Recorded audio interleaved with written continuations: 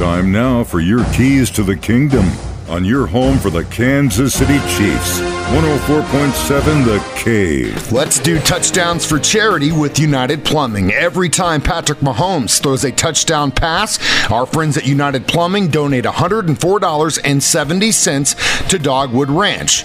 On Saturday, the Chiefs played their final regular season game in Las Vegas. Patrick Mahomes threw one touchdown. Let's relive it.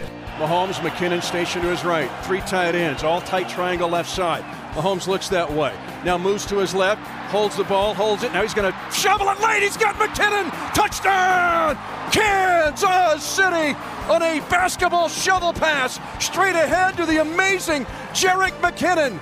And now Mahomes ties an NFL record since 1963, the most passes combined to tight ends and running backs, and the Chiefs get a touchdown on their first drive of the game. Of course, that's $104.70. The final regular season total, 41 total touchdowns, which is a grand total of $4,292.70 United Plumbing is donating to Dogwood Ranch. Those are your keys to the kingdom, brought to you by Dr. Mark Melson, the doc that rocks, now at Springview Dental Care. And your home for the Kansas City Chiefs, 104.7 The Cave.